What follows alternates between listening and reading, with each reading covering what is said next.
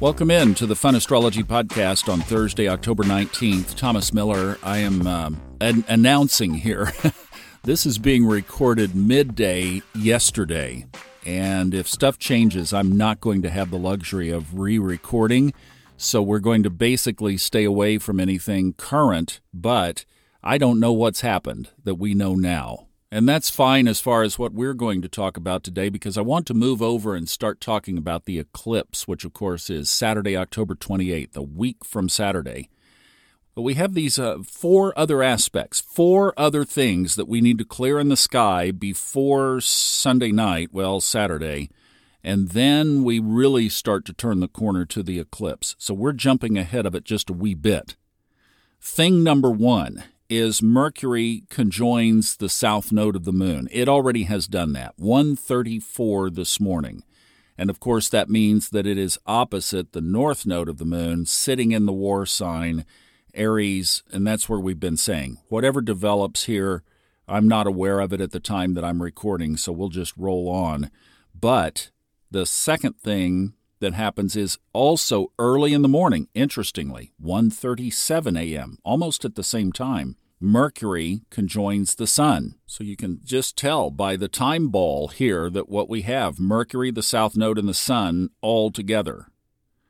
Then tomorrow night, 10 till 9 Eastern, Mercury squares Pluto. Then Saturday morning at 10:10 Eastern, the sun squares Pluto. So we have this big traffic jam at the later degrees of Libra, 24 and 25 degrees. That's the south node, Mercury, and the sun. Mercury is playing skip jump, but in just a couple of days we'll have all of that in Scorpio setting up for the eclipse. Then we have these two squares to Pluto, and this whole thing continues to escalate. So that's obviously a big challenge. Mars in Scorpio, I can tell you, is a warrior symbolism. And both of our friends in late Libra, Mercury and the Sun, are going to go chase Mars down in Scorpio and conjoin it. So that's that dynamic going on that borderline. And then down here we have the squares with the Sun and Mercury to Pluto. Much faster, much coming and going, but also probably part of the whole energetic composition of what has been happening this week, the last 48 hours. Now, let's turn the page over to the October 28th eclipse. This is the partial lunar eclipse, and the moon will be at 5 degrees Taurus. And by the way, if you'd like this on a printed-out PDF that you can download, go to right at the top of the funastrology.com website, and you can grab Kristen's moon calendar. And while I'm mentioning that, everything in Sarah's shop is on sale. I'll give you the URL here in just a second, but everything is 25% off, and that's going to be the last sale for this year.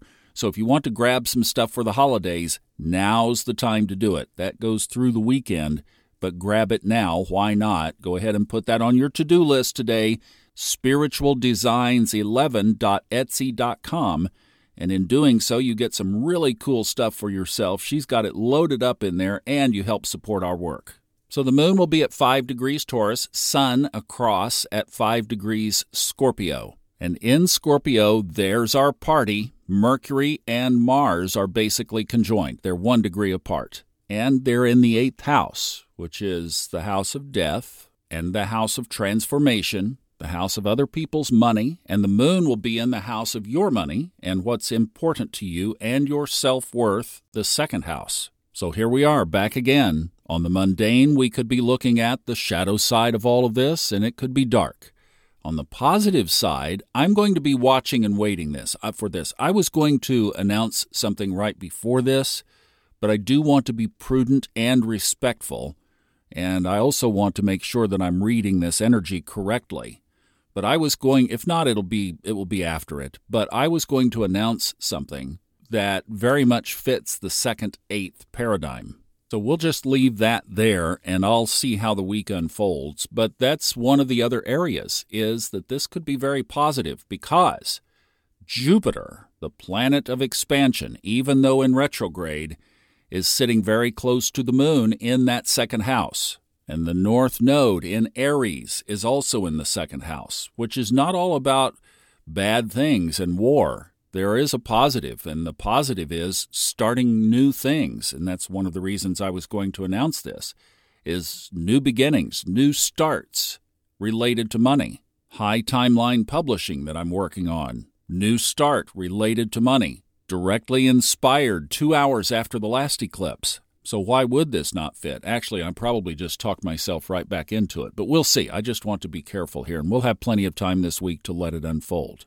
So that's the structure of this. We still have this hopscotch going on between the Sun and Mercury, but we'll get that past us here pretty quickly, and then we'll be clear to set to take a look at the eclipse on the 28th, and that's where you get your money manifesting affirmations out. So if you have some Catherine Ponder meditations or Florence Shovel Shen, get those out and start to say those abundance manifestations. Would be a great preparation of you telling the universe how you want to experience this. Don't be passive, be proactive, all right? And start now. Perfect time to get it warmed up. All right, that's Thursday. Back tomorrow. Merriman planning on Saturday. And I hope that you guys have a great wrap-up to this week. It has been a tough one emotionally, but let's just stay strong and let's stand in our own ground firm on how we're reading the signs, reading the energy, and moving through the timeline. And I love you. Have a great day. See you back for TGI Friday tomorrow.